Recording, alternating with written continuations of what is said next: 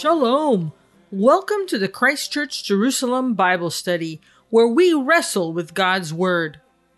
For more information on the church, to listen to sermons, to contact us, or to make a gift, visit christchurchjerusalem.org.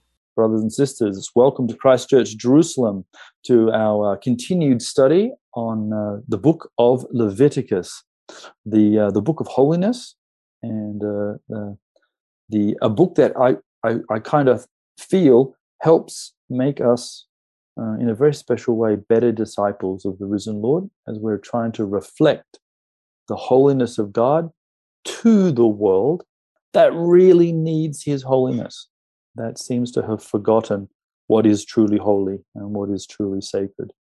And so we acknowledge that the Holy Spirit is present, and one of the ways we do that is not just through our lips, but also through our prayers. And Brother Mordecai, could you pray us in as we begin our study? Yes, Heavenly Father, we are so grateful for this evening and for this gathering. Please bless us with Holy Spirit so we may continue to study your word and walk in your way and come close to you. Please bless Reverend Aaron and church fathers so they can continue to guide us and show us the way to come close to you. And draw our hearts to you, guide our minds, fill our imaginations, control our wills, that we may be wholly yours, utterly dedicated to you, and then use us, we pray, as you will, and always to your glory and the welfare of your people, through our Lord and Savior Jesus Christ. Amen. Amen. The calling of God to be a holy people for all of us. All right, here we go. Looking at our summary from last week. Okay, it was a big discussion, so it ends up being over 2 pages this time. Sorry, but just to get everything in there, it just kept getting bigger. Appreciate people's comments during the week, and oddly enough, time went by really fast, and I honestly think this was just happening the other day. But anyway, here we are. So a summary should be attached online for those that are listening in the podcast. Summary of Leviticus 19, verses 5 to 18. Now, there are many sacrifices in Leviticus, and yet Moses singles out the peace offering, the shlamim, to be included in this pivotal chapter of the book. The peace offering is written in the plural, and it hints, as we've discussed in the past, to the multiple levels of peace being made and offered.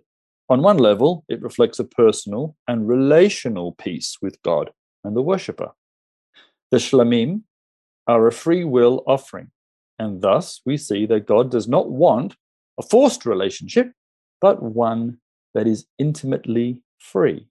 On another level, peace is also made for the entire world, and hence we also have a part to play in bringing peace into the world, and not just with ourselves. Blessed are the peacemakers, says the Lord. So how do we bring peace to those around us? Well, obviously, one way is to share the good news of the Prince of Peace. Another is to act out our faith in obedience to be a holy people. Holiness, as reflected in the book of Leviticus, affects the world around us in a positive way. Lastly, we also seek peace in the heavenly realms. The Jewish prayer, Oseh Shalom Bimramav, which translates as, may there be peace in the highest, or the highest heaven, is reflected in the Lord's Prayer when we pray, may your will be done on earth and in heaven. Yes, the actual word in Greek is kai, which means and, but it is translated as it is by the King James translators based on their worldview at the time. The peace offering had to be consumed in the same day as it was offered. The Lord does not seem to delight in stale relationships.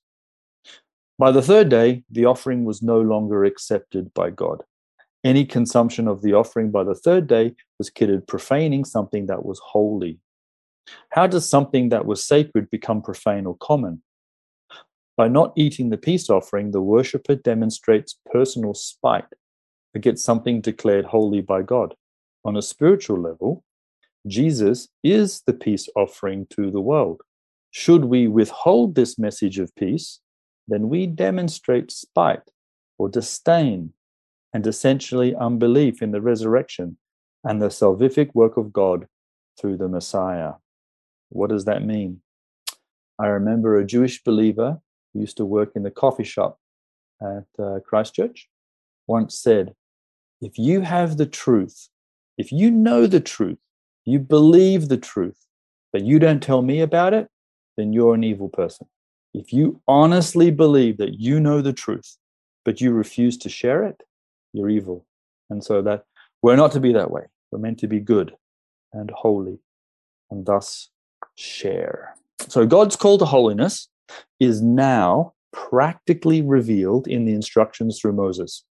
Let's all remember that the Holy Spirit is a participant in this God-breathed scripture.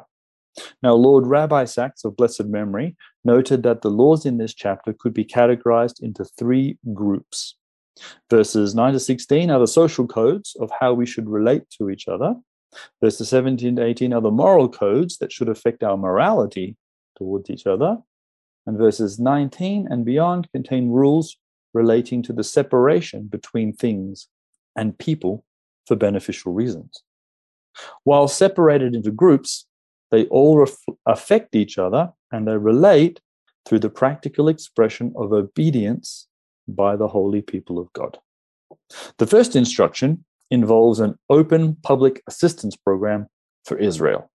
Providing for the welfare of the poor and the sojourner displays holiness according to the Lord.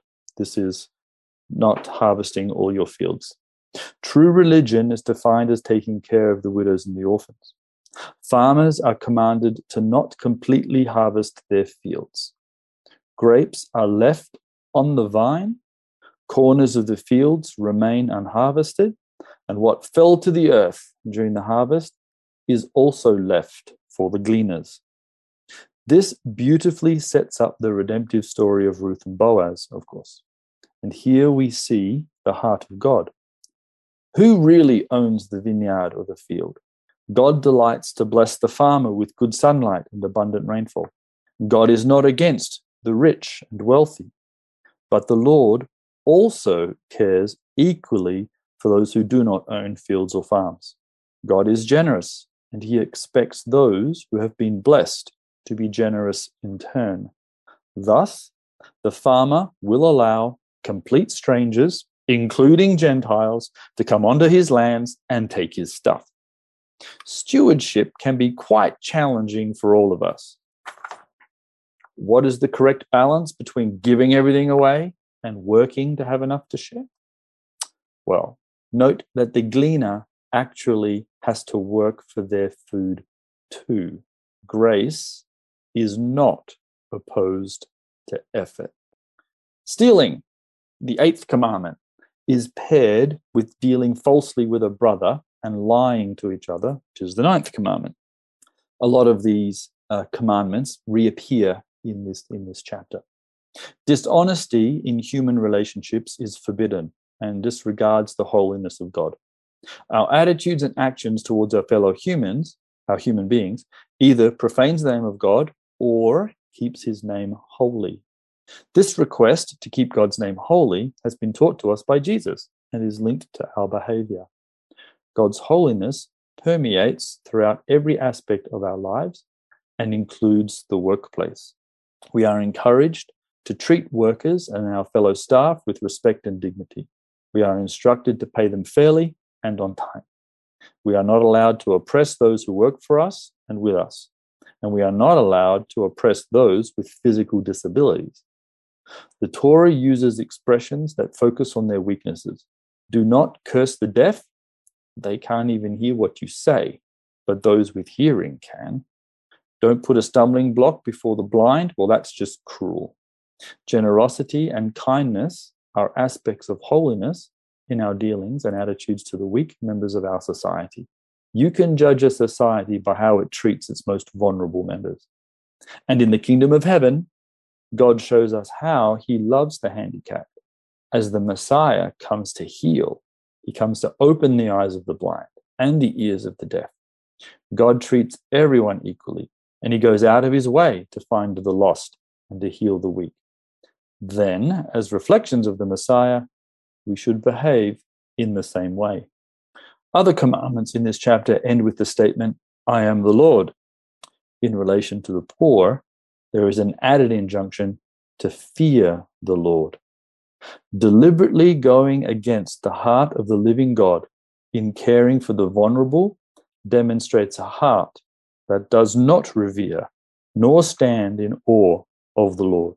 It is a very dangerous place to be indeed. This does not mean that we should overly favor the poor in preference to the wealthy in matters of justice. Justice should be blind and all treated equally before the Lord. The New Testament would encourage us not to go to court at all, if possible, rather to settle our disputes in fellowship and in love. As Jesus says in Luke 17, rebuking your brothers and forgiving sins. The last of the social codes involves the taming of the tongue, a stipulation that continued into the new Jesus movement. Gossip and slander should be far from our lips, yet we find it so easy to take pleasure to speak negatively of others. One aspect of holiness is to encourage each other with our words and build up our common life. We are commanded to love each other. Love is a choice, and it is not an uncontrolled emotion. The opposite of love is hate, and here we are commanded not to hate our brother in our heart. Love and hate are also actions. Action and the heart are always linked together. God desires a change in our hearts to follow our actions of love and honor towards each other as being expressed in this holiness code. Instead of holding hatred in our hearts towards others, we are to reason frankly together and to rebuke in love. The instruction is followed by a warning, lest you incur sin because of him. There has been a long discussion on the culpability and reproach that we hold when correcting or failing to correct a brother. Modern confessions include the sin of omission. That is, when we fail to do the good we knew that we should do. Doing nothing, keeping silent in the face of obvious sin is not an option in reflecting the holiness of God. God deals with sin, and so we should too. The last instruction in the moral code is well known to us all. Loving your neighbor as yourself has been joined together in the Jewish daily oath of loyalty known as the Shema. It is on the lips of Jesus and is at the core of holiness. Loving your neighbor is not a statement in isolation. We cannot enact this instruction if we flee from society. And no one can see our light shine to reveal our good deeds, except that those deeds be truly done and witnessed by others in community. Loving one neighbor is a fundamental principle of the Torah, and it is called the royal law by James. The question still remains as to who was my neighbor. In the literal context of Leviticus, it is the Israelite, as well as the stranger to whom these instructions bid us enact God's holiness. Jesus' teaching on the Good Samaritan highlights this point. It takes an effort of will to love beyond ourselves, our families, our communities, and even towards our enemies. Love is a choice, and this is not something we do alone. We have the Holy Spirit to empower us towards holiness with the Torah clearly written on our hearts. That's a summary from the last couple of weeks, actually, but definitely last week. So, finishing off Leviticus 19, picking it up at verse 19. I'm reading from an ESV. You shall keep my statutes. You shall not let your cattle breed with a different kind.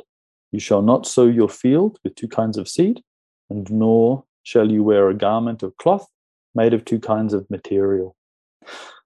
If a man lies sexually with a woman who is a slave assigned to another man and not yet ransomed or given her freedom, a distinction shall be made.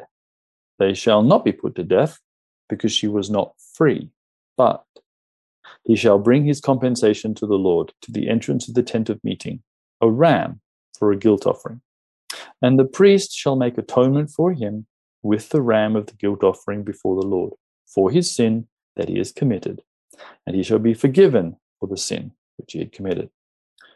When you come into the land and plant any kind of tree for food, then you shall regard its fruit as forbidden. 3 years it shall be forbidden to you.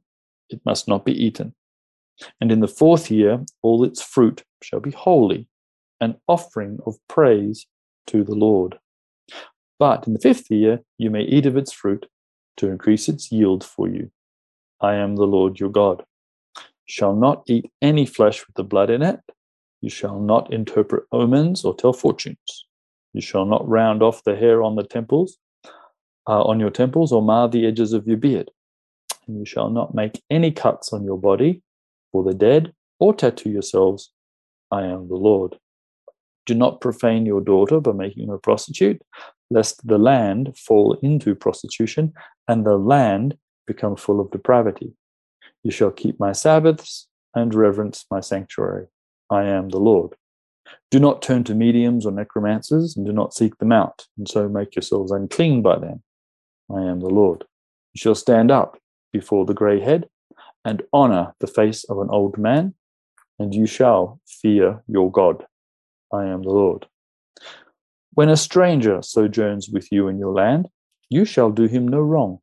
You shall treat the stranger who sojourns with you as the native among you, and you shall love him as yourself, for you were strangers in the land of Egypt. I am the Lord your God. You shall do no wrong in judgment, in measures of length or weight or quantity. You shall have just balances, just weights, a just ephah, and a just hin. I am the Lord your God, who brought you out of the land of Egypt. And you shall observe all my statutes and all my rules to do them. I am the Lord. All right, there you go. So, based on a literal reading there, are any of these separation laws, anything jump out at you that you haven't noticed before, or David or Vida? Aaron, there's a couple of things that I've been wondering about. I pick up verse 19 for a start, how in our time of hybrid, this affects us, and also in the idea that when you come into the land, you leave it for 3 years, then you put the 4th year to the Lord, and then in the 5th year, you can do something with your crops. This, and yet when I think of the idea, has this a connection to Shemitah? Because the Shemitah is 7, if I'm correct, right? The Shemitah is 8, the 8th year. Yeah, So, and the other thing, my third question was, I guess these are all questions really, is why should you not round the corners of your heads? That's a good question. I don't think anybody knows what that means. And one of the things I find interesting is in the Orthodox traditions, there are some that do shave and allow their people, because they say, we don't really know what that other means. And they have a very interesting take on it. Mordecai, how does Chabad, you're from Chabad, how does Chabad view this idea? Well, here's the thing. So as Reverend said, we don't know what the verse means. But here, it says, do not round off the corner of your head, right? We are talking about that 27. So that's why Chabad believes that if you can just hold it like this, you see the hair, this totally kosher. But there are communities in Israel that they never shave, never, ever. And there are communities, Sephardi mostly, they shave. They say, oh, we don't know what that means. Leave it to God. It's not super important. And they shave it. But the main point at that time was that the oral tradition says that the Egyptian priests used to shave their head. And the Moshe Rabbeinu was trying to keep us separated from that culture and give us at least some sort of hair, permanent hair, that would stay forever. So it's up to person. I usually try not to shave it, like with a Gillette or like, you know what I mean? So, but you can cut it.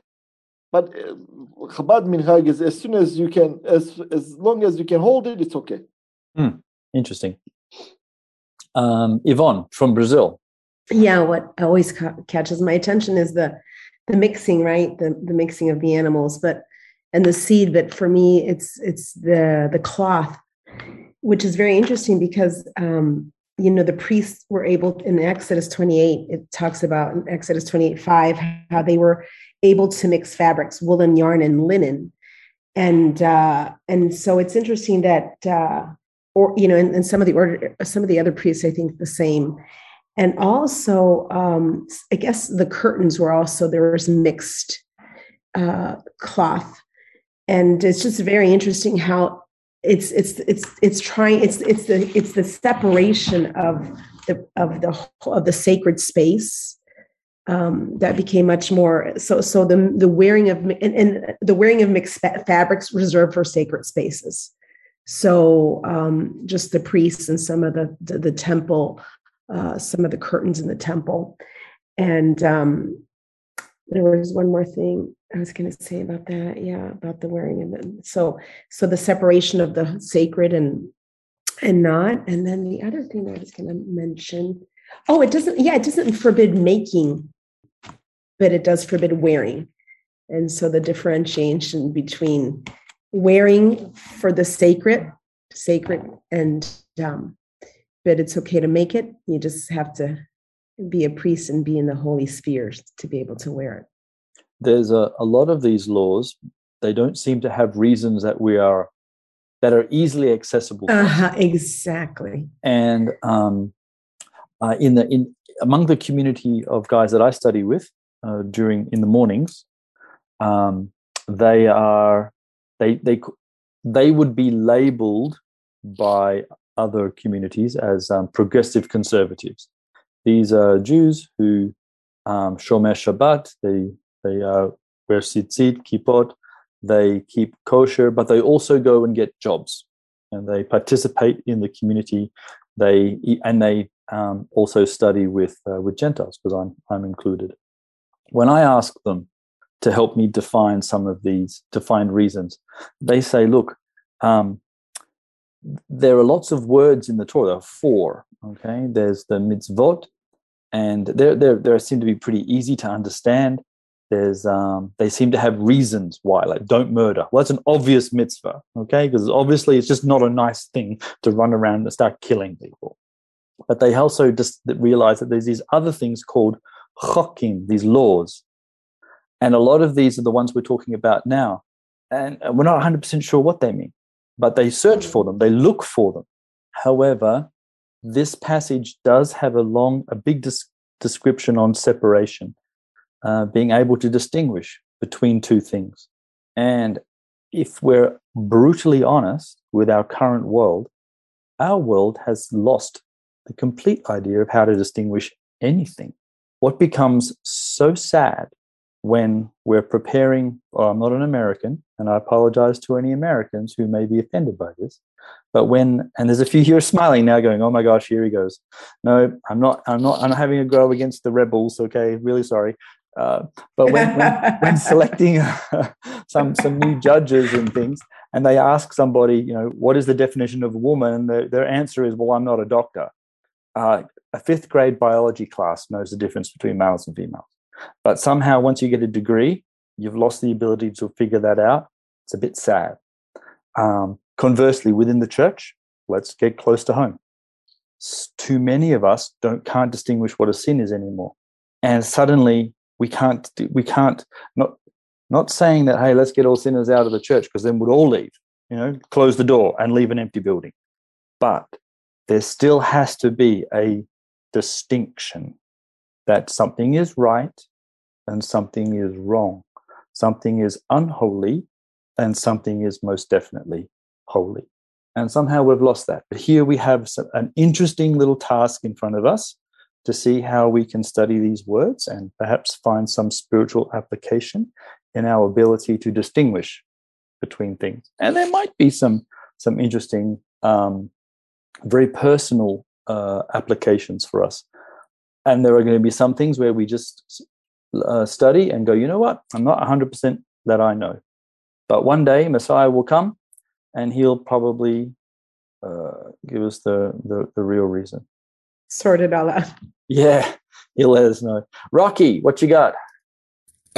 Yeah. So I was reading a scientific study the other day, and it said that linen and wool both have healing frequencies, but they cross each other out if they're worn together.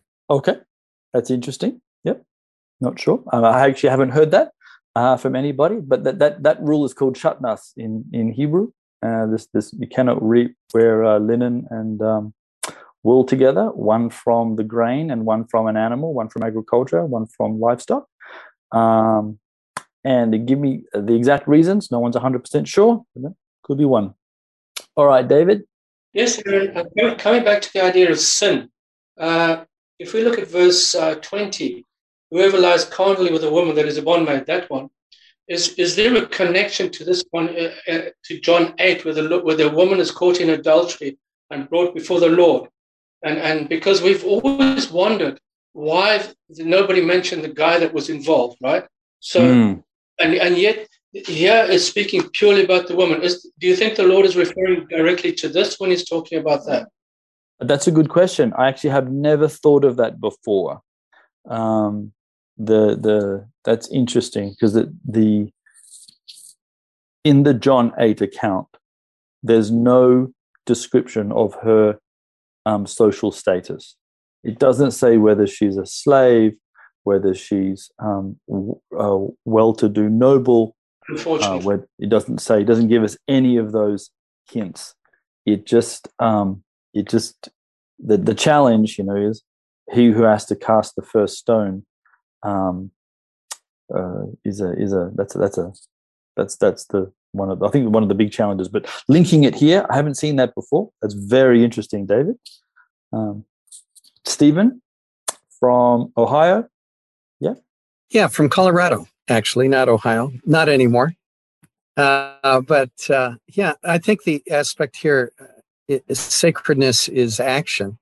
It isn't just following a rule, but there's some deeper intrinsic element to it of an internal being expressed in an external way, rather than it just being two pieces of cloth that shouldn't be woven together. There's something behind that holds that truth, rather than just not doing something. Right. And I think that's what jumps out at me, is that there's the heart action, the mind action, not just the external action. Okay, very good. As you were talking about it, I was thinking sometimes we understand what we're doing and then we do it. And sometimes we just obey before we even understand. And if we're completely honest, as children, as we were growing, that was largely the way we learnt the world. Our parents gave us instructions, we didn't understand them. And so as the children of God, is it okay to say for ourselves, I don't understand? That's an interesting place to be. It's a very humbling place. I understand most things. Yeah, that's right. Yeah, it's like, hi, my name's Aaron. I don't understand anything, but I love the Bible. Yeah. Patty, you've got a hand raised? I just want to ask a question. So we're doing a lot of this, we're cross-pollinating and obviously for some good reasons, to create more crops, to feed more people. I know so many people that have tattoos. Obviously I don't worry about mixing my fabric. So are we sinning? Or at what point, that's a good question, Patty.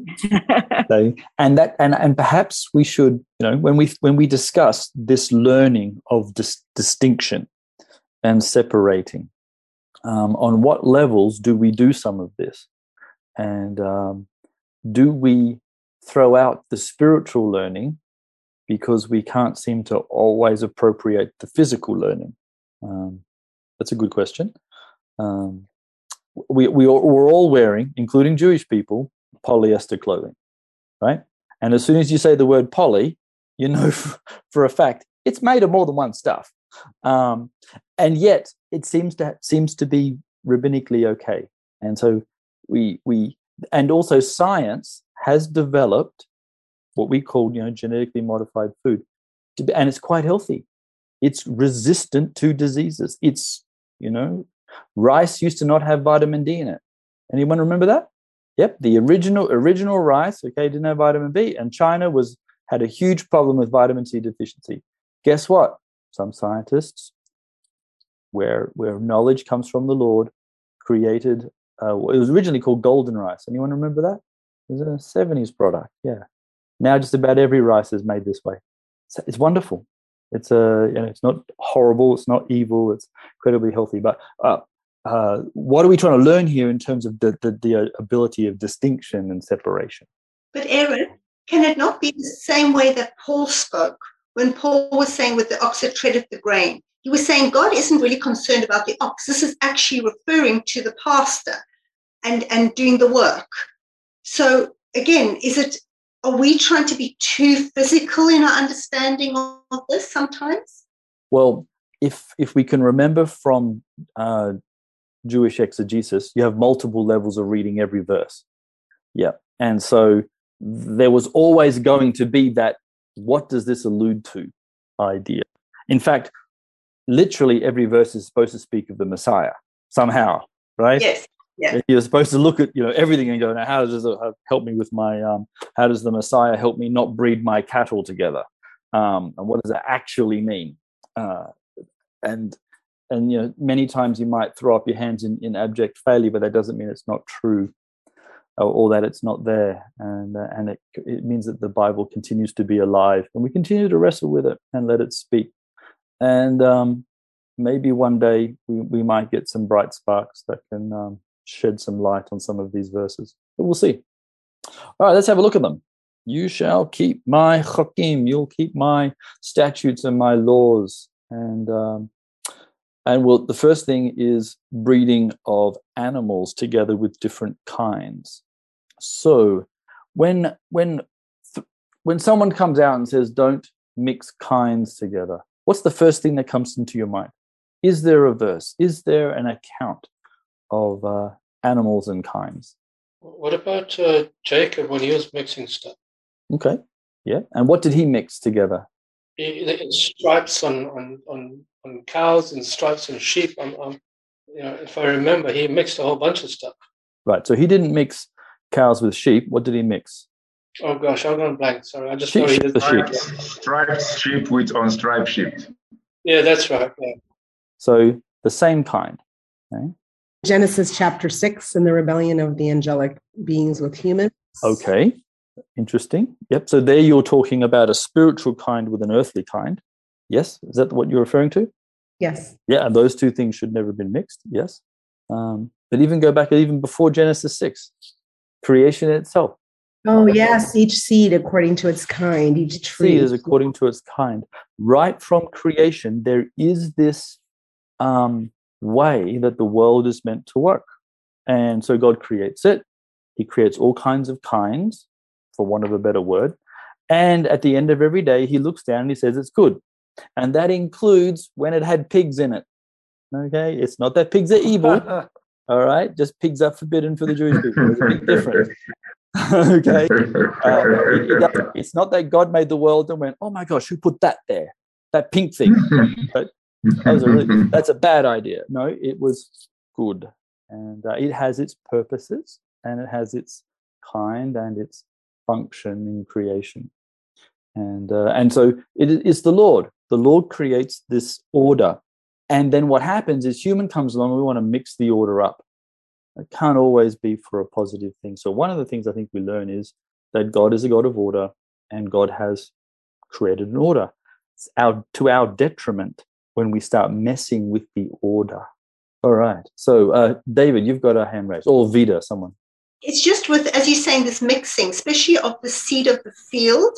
When you don't sow your field with mingled seed, it just comes to mind the parable that Lord Jesus gave, where he said, and the angel said, Lord, didn't you just scatter good seed? So who scattered the bad seed in the field? And so from a spiritual perspective, you can see what the Lord is trying to allude to here. The field that he purchased, you're either in the kingdom of God or you're not. You can't have both in one or the other. Yep. That's a good one. I remember a Jewish guy called Chaim. Do you remember little old Chaim who would show up to Christchurch sometimes, and he would be pulling his little trolley of books, and he would just sit for hours with us and talk and reason. And I remember him having a comment about this. Do not sow your field with two kinds of seed. Okay, what does that mean? Don't sow barley with sorghum. Don't do wheat, with grapes. Doesn't work. And you're like, well, why not? What's the problem? And he says he went for the spiritual level. He went for that sort of higher level, physical one. He says each seed, each kind, each thing that God has made is actually quite unique. And it requires a unique blend of water, nutrients, and light, space, depth of soil to grow. Some trees have a huge taproot. Some, their roots are surface. Everybody's quite different. It says you put two seeds within the same little piece of ground and you are making competition. You're forcing creation now to compete itself and fight itself. He says, what do you want to do that for? And he says, have a look at this. Have a look at what God is saying. God is saying he cares for his creation so much that he says, stop making my creation fight itself. Don't do that. It's meant to work in harmony. It's not meant to work in opposition to each other. And then he took it the Kal Vachomer level. You've heard of this, guys? The lighter to the heavier.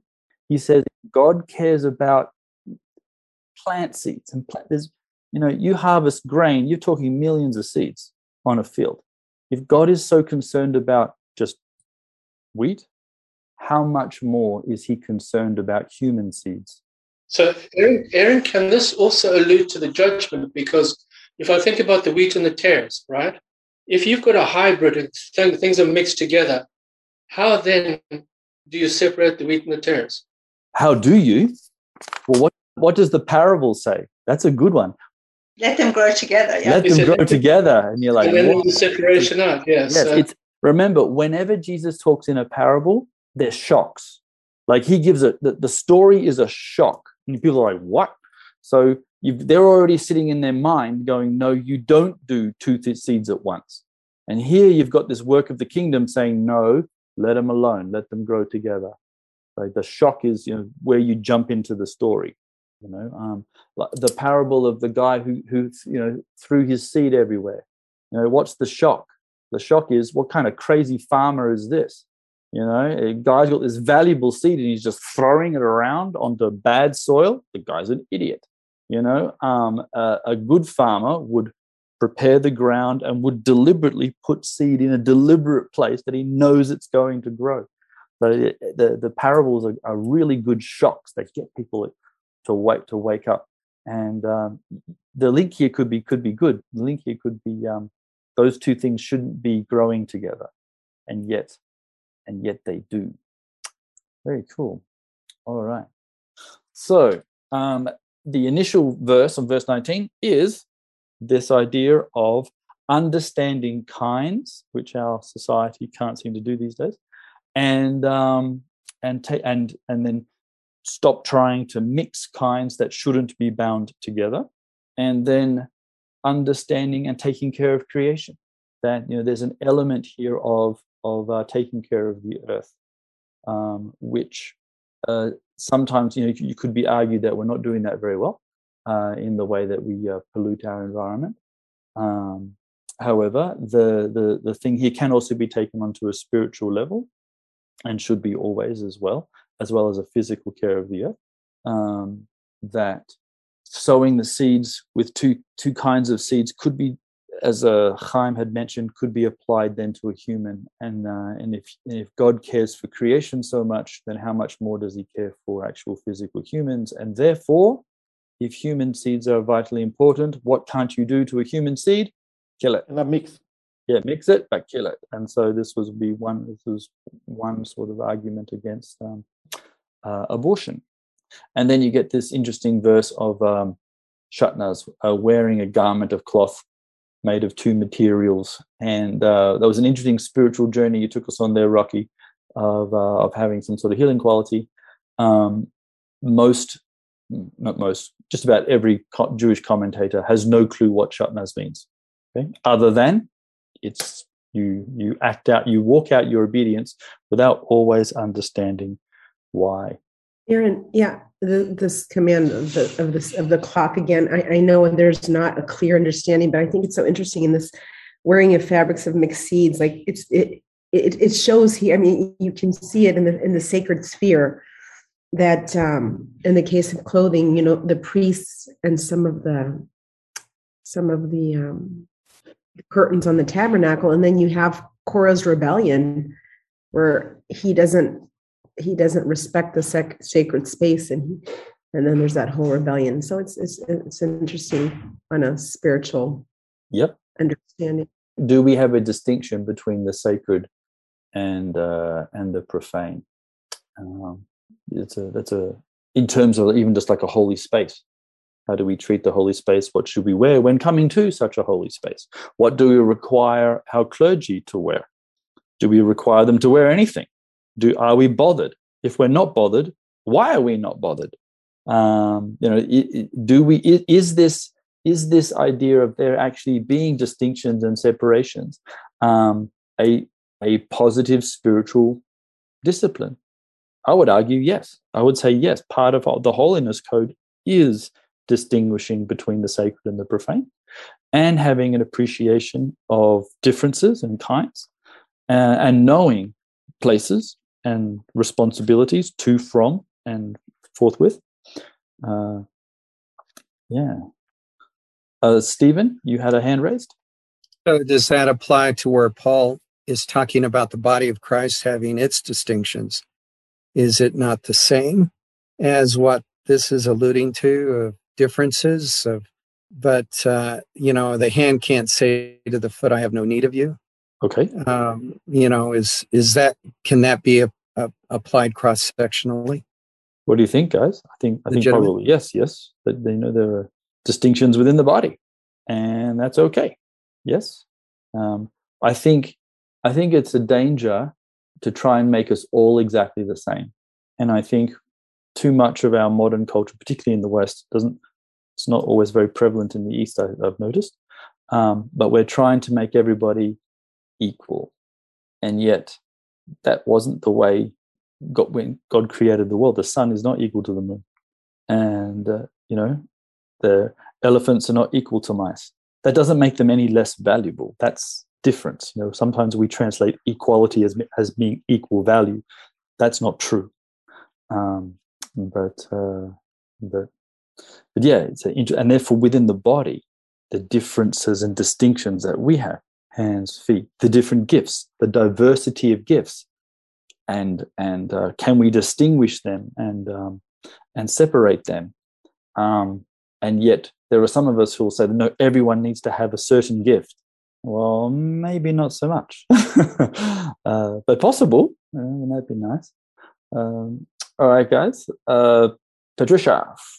I just was going back to the sacred space. Okay. So that's why it was so important when he said, when you take the promised land that I'm giving you, I want you to clear it, right? Clear it, get rid of the Canaanites, because this is your sacred space. It was just a thought that came to me.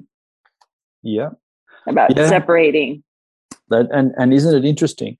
I think most of us here would acknowledge that there is such a thing as sacred space and a sacred land. And there's a large sections of the world, including within the church community, that would deny that and say that, no, there is no distinctions anymore. And they'll quote the verse that says that there are no distinctions. And what is the verse? Is it, guys? What's the verse that is so usually misquoted? There are no males and females. There are no Jews or Greek. There are no rich or poor. There's no slave or free. You're like, oh, that's fantastic. And then you open your eyes and you realize, well, that's just not quite 100% true in the real world. It means something more than people are forcing it to mean. It means more than it means, but it certainly can also mean a bit less. And here we have a piece of sacred space. You're right, the land of Canaan, and clean it first because it was polluted. All right. Teresa, London, good to hear from you. I don't know if going back to the material, if it's anything to do with the fact that different fibers often don't work together. You know, if you try and sew cotton or try and sew nylon with cotton thread, you can't do it properly. And if you try and sew cotton with nylon thread, it doesn't work. And I don't know, because I don't know about material, how it would work to try and weave those two together or something similar. And whether this is about, you know, the different kinds don't actually, you know, do much good to each other. I don't know. All I know is that there are certain garments, which I shan't mention, that I can't wear, well, that cause me problems, my skin problems, because they're mixed, you know, with elastane, for example. Sure. And it's just a thought, that's all. I don't know, but you know, they may not, as it were, get on together that well. They may not work. Some might, but others might not. So maybe there's something you can draw from that, but it's just an idea. Go right ahead, Mordecai. I mean, it might be about other nations wearing mixed things too, you know, like, because half of the law basically that was given in the Bamidbar desert was to divide the Israelites from other nations. So it might be about other nations too. Maybe it might not have anything to do with Jewish people, you know. Just don't do that as they did, you know, like, maybe it's all about it. Could be. As Teresa was talking, this idea of separating kinds and this idea of us forcing kinds together, sometimes inappropriately, how do we take that on a spiritual level? Sometimes there are people that actually shouldn't be together, and sometimes we have to have the discernment to say, actually, guys, you two, whenever you two get together, all you do is fight and jump, and this is actually really unhealthy. It's unhealthy for you. It's unhealthy for us. It's not that God doesn't value either of you. He does, but it just might be. And this is a discernment. This is one of those fruits of discernment, right? The ability to that actually is there, is to say, actually, there might actually need to be a separation. You go this way, and you go that way, and may you both be blessed for the Lord. It's not a horrible environment, but sometimes in our modern world, we want to force everybody to be together because we say that is a good thing, and it might be that is not actually true. It could be that here we have this idea of distinctions and kinds, which were at the beginning of creation. And God looked at them and said, this is good.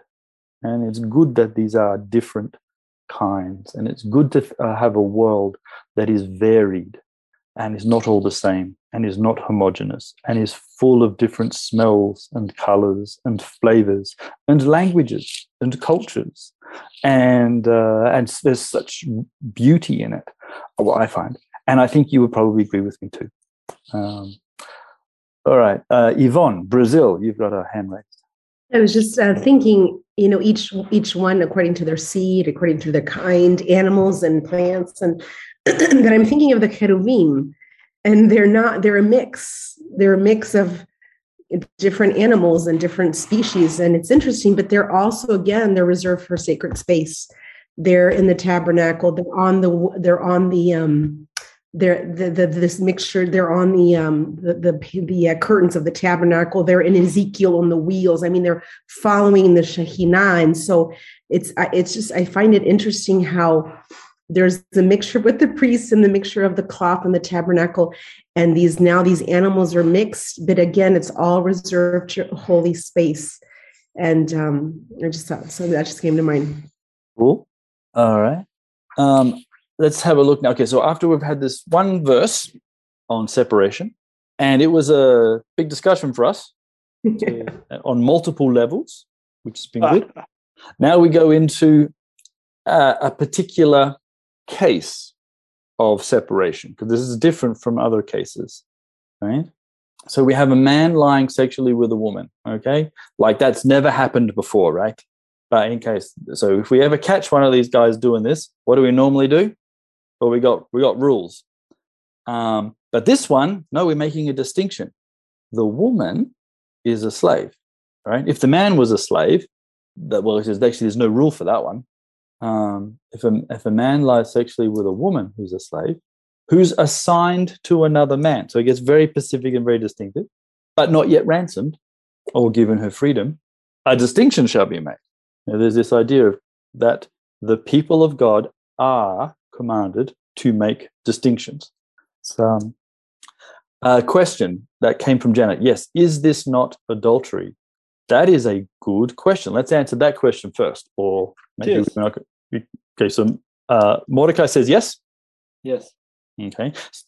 I thought adultery was between married people, but here, can it not be under the title of fornication?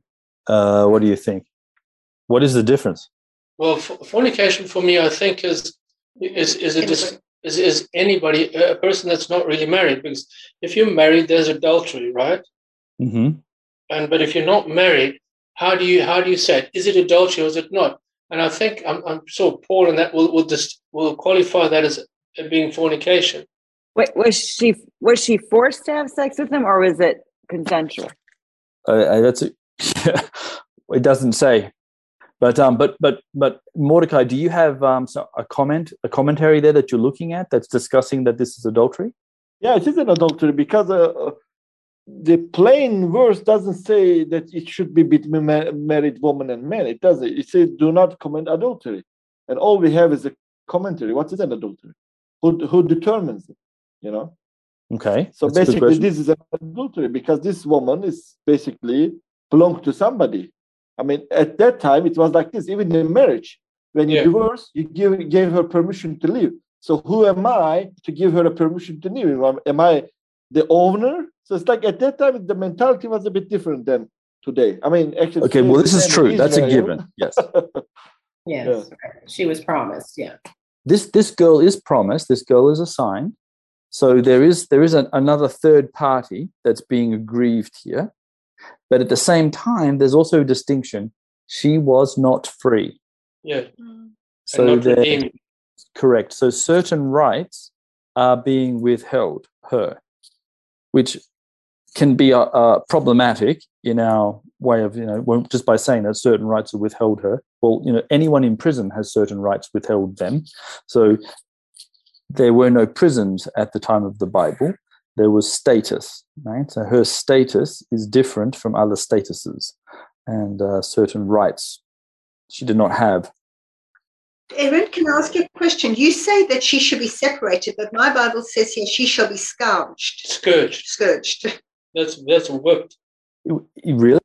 So can you read your verse 20 out for me? And can you tell me your version, please? It's King James, King James. Okay, King James. Okay, verse 20. And whosoever lieth carnally with a woman that is a bondmaid, betrothed to a husband, and not at all redeemed, nor freedom given her, she shall be scourged. Scourged. They shall not be put to death. No, Hebrew, it says there shall be an investigation in Hebrew. That the meaning of it is an investigation. You need to investigate to figure it out. And Mordecai, that's why we were kind of confused, because as I understand it, anybody caught in adultery should be stoned. Yeah. Yeah, this version says there must be due punishment. Yours is the modern NIV, is it, Sharon? New International Version, yeah. Yeah, but the modern one. Yeah, because there's like an old one and there's a new one. But okay, so yours is due punishment. Mordecai's is, we have to investigate if there has to be a punishment. King James, let's get straight to the punishment. Okay, what an interesting worldview these guys have got. No, it'd be correct. I think in Hebrew it says it's livdok. To check. Livdok. Okay, livdok. Let's check. Let's make an investigation. Okay. I haven't got my Hebrew Bible with me. Maybe Larry has something to say. Hey guys, we have a new friend with us, Larry from Ohio, from the United States, and he has been staying with us for like a year now. So it's been that long, Larry. Yes. So Larry's a Jewish believer from Ohio who I had a chance to have Passover with and hear his testimony, which was absolutely fascinating. No need to share it right now, but welcome, brother, to our study. I see you're sitting in the courtyard at Christchurch, which is a very nice place. His balcony. Yes. So a man lies with a woman who's a slave, and then an investigation needs to be made. What are we investigating? And truth. We're trying to find the truth of the matter. There is a distinction. There's some sort of things that's going to be made. If this was purely adultery, then what's the rule? Stone them. Right? and does everyone remember how stoning is done in the ancient world? By throwing stones. Right, that's right. Yeah. Okay. So this is stoning. Biblical stoning is done this way. You push somebody off a precipice, they hit the ground and are stunned. The person, right, who's the most grieved or assigned to the case casts the first stone, which is a very large rock. You don't hit them in the head, you crush them in the chest, right? Because you're breaking the heart. And so when Jesus says, he who casts the first stone, he who has without sin, you cast the first stone. So the guy who's completely pure, you do the first blow, the one that's, going to most likely kill the person. And because we often think of just a bunch of people just throwing rocks. That comes a bit later, but there's usually someone with a larger piece here. But here where there is a it may or may not be requiring this death penalty. And so there is a distinction and investigation. Okay? So no, it's not lead to conclusion. There's an investigation. Something that caught my attention is that, so she was assigned to another man, but not yet ransomed or given her freedom. So it could be this concept of she wasn't betrothed officially, because if she would have been betrothed, she would have had her freedom. Like, we have the case of David when he wants Michal, he sends, the bridal price. And so nothing was given. So could there not have been the official betrothal of this couple? And so then because she hadn't been ransomed. Had she given the bridal price and been ransomed, then it would have been a completely different situation. So it seems as though there was no adultery because because there could have not have had the official betrothal, because it says, that she hadn't been freed. Right. And then what would he just have to take care of her? Ransom, he'd take care of her and take her in as a wife and take care of her. Well, the pasuk. I mean, there's a lot there that isn't actually explained. There is some sort of guilt. Something's gone wrong because someone here has sinned. And who's the guy that sinned? The man that took the man. Okay. Yes. And so he's going to have to cough up something. Mm-hmm. But what he doesn't have to do is literally marry the girl. Although you do find those rules in other books, in other parts of the Torah. There's certain ways you treat women. You treat them fairly, you treat them honestly, and you provide for all of their needs. Here, there's this, it might have been consensual. We're going to have a check. Is this adultery? If it is, we know what to do. If it's not, we know now what to do. We're going to make a distinction, and he's guilty. And the way he fixes his guilt is he brings an offering of a ram to the Lord. So that's what I was going to mention, that as you commented, like the verse 21 there, that the man, however, can bring this ram as a guilt offering, and then the priest will forgive him. And it's kind of like, when do you stone and when do you bring the ram, I guess? Because he's clearly guilty, isn't he? Yes, he's guilty. And then he brings this ram for a guilt offering. But then Aaron, sorry to interrupt. Yep. The whole idea of this poor lass is that she's not free. That is right. Why she's not put to death. She's just to be whatever they're going to do, but she's not to be put to death. For now, for that time. Yes, and I think that there you go. Mordecai, David, let's focus on that bit here. In terms of separation, in terms of distinction, there's no freedom here. So what should be our response? One of our responses should be, well, we want to bring freedom. We want to bring redemption. We want to make sure the situation's right. So in our spiritual level, how this applies to us, we want to come into these situations and we want to make them right. We want to come into a situation where the relationship's going wrong. Okay? It's wrong. We can make an investigation. We can try and figure out, if there's adultery or not. But at the end of the day, we have to try and bring redemption to the girl, and we have to bring forgiveness to the guy. And both of these things need to be done. So while these are 3 verses, they say very little about the girl, and they say very little about what's going to happen afterwards. I mean, if a guy's got enough rams, what's the logical conclusion? He can go around and sleep with whoever he wants. I just keep paying lambs. But you've got to go onto the next level. How does this affect our community? We need to make some distinctions here. We need to understand slaves. We've got other rules for slaves, right? And at the end of the day, we're not meant to have slaves. We're meant to eventually free them, right? People are meant to work off their debt. They're meant to eventually be released, particularly in Shemitah years and in years of Jubilee and after 7. Isn't this very much like Yvonne was saying, that in a sense, this woman it's not like because there's this thing, she's betrothed to another man. So really, who's her head? Because her head would have been the owner. But here she's betrothed to another man. So she's in this state where she's not really married yet. But it's like, who's her owner here?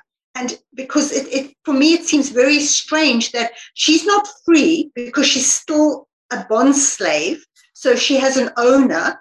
And yet the owner may have washed his hands of her in a sense because she was betrothed to another man or whoever that is. So somebody who's her owner here. And I think, to me, it seems to be this case of this woman is in this limbo state of somebody's not her owner. Mm-hmm. Does that make sense? Yep. No, it's an interesting little thing that we're coming up against. Yeah. We know enough. He should cough up a big sum of money and be put in jail. Yeah. So we need to. It must have been quite common, though, for it to need to be put in the Bible. That's also true. Is that sometimes you find these laws and you think, what is this law doing here? Oh, this actually might have actually really happened, and they need these things to make sure that we fix this up. And I'm 100% sure that someone had this problem, so that's why we have this verse here. I don't think Moshe Rabbeinu was just sitting it up, because that's the way they create. I mean, he didn't create the Torah, but the instructions were given by God on the basis. There are many examples of it in the Torah. All right. No other comments on that. So we have, when I come time to make the summary on this discussion, I'll try and figure out a little more about the woman if we can find one, although in my initial investigation I couldn't. But I'll try and also look, and if anybody wanted to make a comment on the spiritual lesson we can learn on freedom, redemption, and a lot of these things, the situation is not meant to stay the same. Okay. The man's sin has to be atoned for, and the woman has to be taken care of for as well, although it doesn't say how in this respect, although she is to become free. And we know nothing about the betrothed. What was his responsibility? Why is he not coming here and doing anything? And it's in the situation of separation and the ability to make distinctions is an act of holiness. It's in the holiness code. It's in the section that says, I am the Lord, and you will do this. You will learn to make distinctions, or as God has said it at the beginning of Vayikra, in the calling, you will distinguish between the sacred and the profane. Larry wrote something in the chat very interesting. I think he's still trying to unmute himself. He says, the girl, unless she marries the man, became less able to marry. Maybe. Yes. It's possible that she's now has got a taint of dishonor to her. And it's possible that she may no longer be eligible for marriage, which would be in the ancient world a horrible situation. There's a lot of redemption that needs to be done in this thing. Okay, now we get into verse 23 and 25, and this is something that the Butterfields alluded to. When you enter into the land, okay, and start planting trees. Now, trees would already be there. So there's already going to be crops that they didn't plant and fruit from trees that they didn't plant. And God's already told them, you're going to get these things. You're even going to get houses you didn't build. But when it comes time for you to actually physically put stuff in your own ground, there was a rule. And the first 3 years, you couldn't eat from these trees. And in the fourth year, the first harvest that becomes available is to God. So we get distinctions being made. First fruits belong to the Lord. And in the fifth year, which is an interesting number, you can then begin to eat. And there's a caveat. If you do this, somehow it's agriculturally positive. There's an increase. There's some sort of benefit to the plant in some way. And so this is in terms of the holiness, looking after creation in a certain way.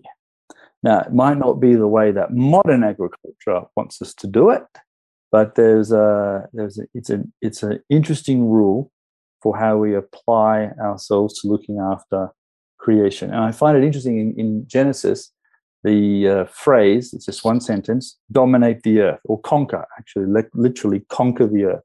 Doesn't say how. Doesn't tell you what it means to conquer the earth. Doesn't say, Adam, quick, get all your armies, march out and conquer the Garden of Eden. There's one way of subduing the earth is actually to work with it, which is an interesting thought. All right, David, any comments or thoughts on this interesting agricultural distinction that we have to make? Yes, Aaron, actually, I'm going to come back to Lord Jesus and one of his parables. Okay. It's in Luke 13, 6, 7, and 8. It's the parable of the fig tree planted in the vineyard. Okay. Okay. A certain man had a fig tree planted in his vineyard, and he came and sought fruit thereon and found none.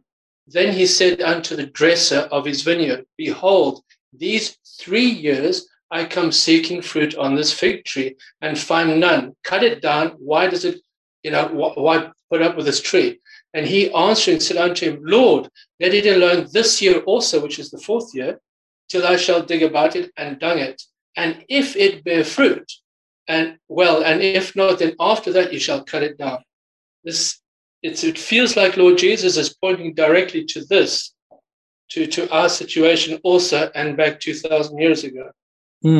That's interesting. I'd actually never thought of looking at that parable and applying it to Leviticus. Very interesting, because I've always just looked at that parable and thought fruit, the poor leadership, they haven't given fruit to their studies, and this is bad. But this is interesting. The shock of this parable would be, what do you mean you came here searching for fruit for 3 years? You shouldn't have been able to have any of it anyway, right? Yet there hadn't been any fruit. The fourth year, anything provided would have belonged to Hashem, the Lord. It's not even going to be yours anyway, Master. But let's dig, let's actually prepare, and let's hope that God actually gets something first. So that's an interesting thought. There's a whole bunch of new nuances on that parable. I can't wait to preach that one in church one day. All right, Yvonne, you've got a hand raised. It's interesting that when it talks about it in Hebrew, and it says actually that it says here, verse, when you come, and it's regarded as forbidden to you, and it talks about, it's the word in Hebrew is actually uncircumcised. It's just like Abraham with the men, and how he had to have the covenant of circumcision, and if you didn't, then those that were not circumcised would be cut off from the people. So it's interesting how the Lord says the forbidden is that in a sense it's uncircumcised. It's not ready to be of the Lord. And on top of that, possibly could it, the first fruits first taken by the Levites in that time to be able to take the first fruits. So the first goes so it's uncircumcised, and then fourth year goes to the Lord and could be as the first fruits. Just something to think about. Yep. Any comments on an appropriate agricultural function? Any with distinguishing between normal agriculture and brand new agriculture? Any ideas? I mean, I can't, not saying I've got any ideas. I'm just throwing out some questions, looking at trying to figure out what is the distinction being made here.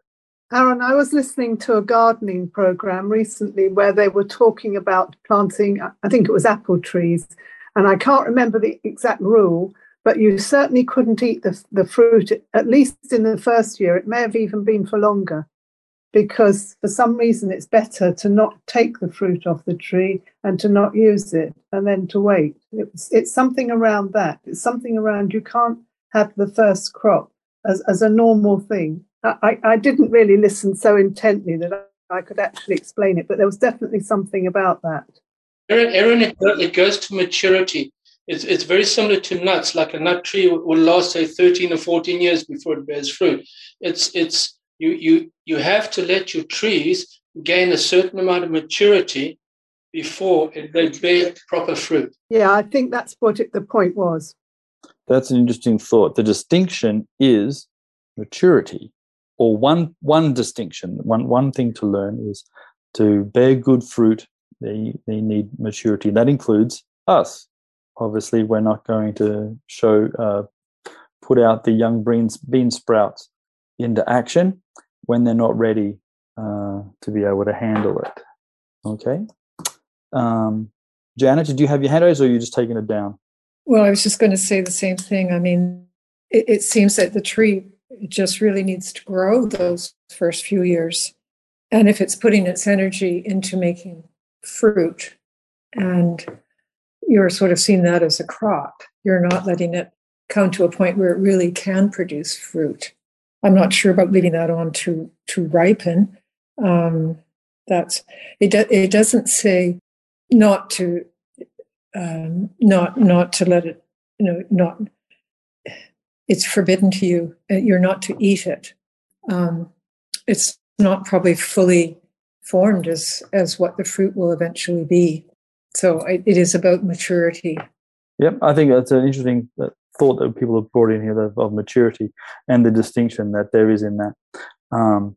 Sometimes our young, and even though Paul says don't let people dissuade you from ministry because you're young.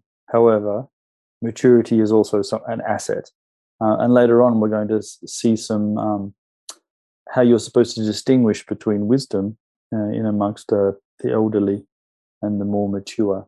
But we'll stop there in terms of our study. Next week, we'll pick up on some of the separation between the physical and the spiritual, where there's certain parts of the spiritual realm that we're not allowed to have access to, and that actually are real, and they do work, and I put that in inverted commas, but they are forbidden to us. We have to make a distinction between good spirits, bad spirits, and sometimes in our world, certainly can't do that. All right. Patricia. Just one quick thing. How many years did Jesus minister? That's a good question. 3. Well, we don't know. Okay. But isn't it about 3? Isn't it about 3? Here's a thought. Okay. Here's what we know. Okay. In Matthew, Mark, and Luke, we get the 3.5 years roughly because of the Gospel of John, which mentions 3 Passovers. Matthew, Mark, and Luke only mention 1 Passover. So if you only have Matthew, Mark, and Luke, you would think Jesus' ministry was 1 year long. But it was more than that. So just because there are 3 Passovers mentioned in John doesn't inherently mean that it was only 3 years. It could be 3.5. That's absolutely perfectly fine. So then I was just thinking, if he ministered for 3 years, correct, and then the 4th getting year, everybody ready. Yeah, could be. That could fit there very nicely. Yes, that's also true. Very good. All right, guys. See you next week. Thank you for listening. Our sermons and Bible studies are on all your favorite podcasting platforms: Spotify, Apple Podcast, Google Podcasts, and more. Sermons can also be found on YouTube. Follow us on Facebook for alerts on live streams. If you are blessed by these teachings, please prayerfully consider giving toward the work of Christ Church. Visit christchurchjerusalem.org. Blessings from the city of the great King.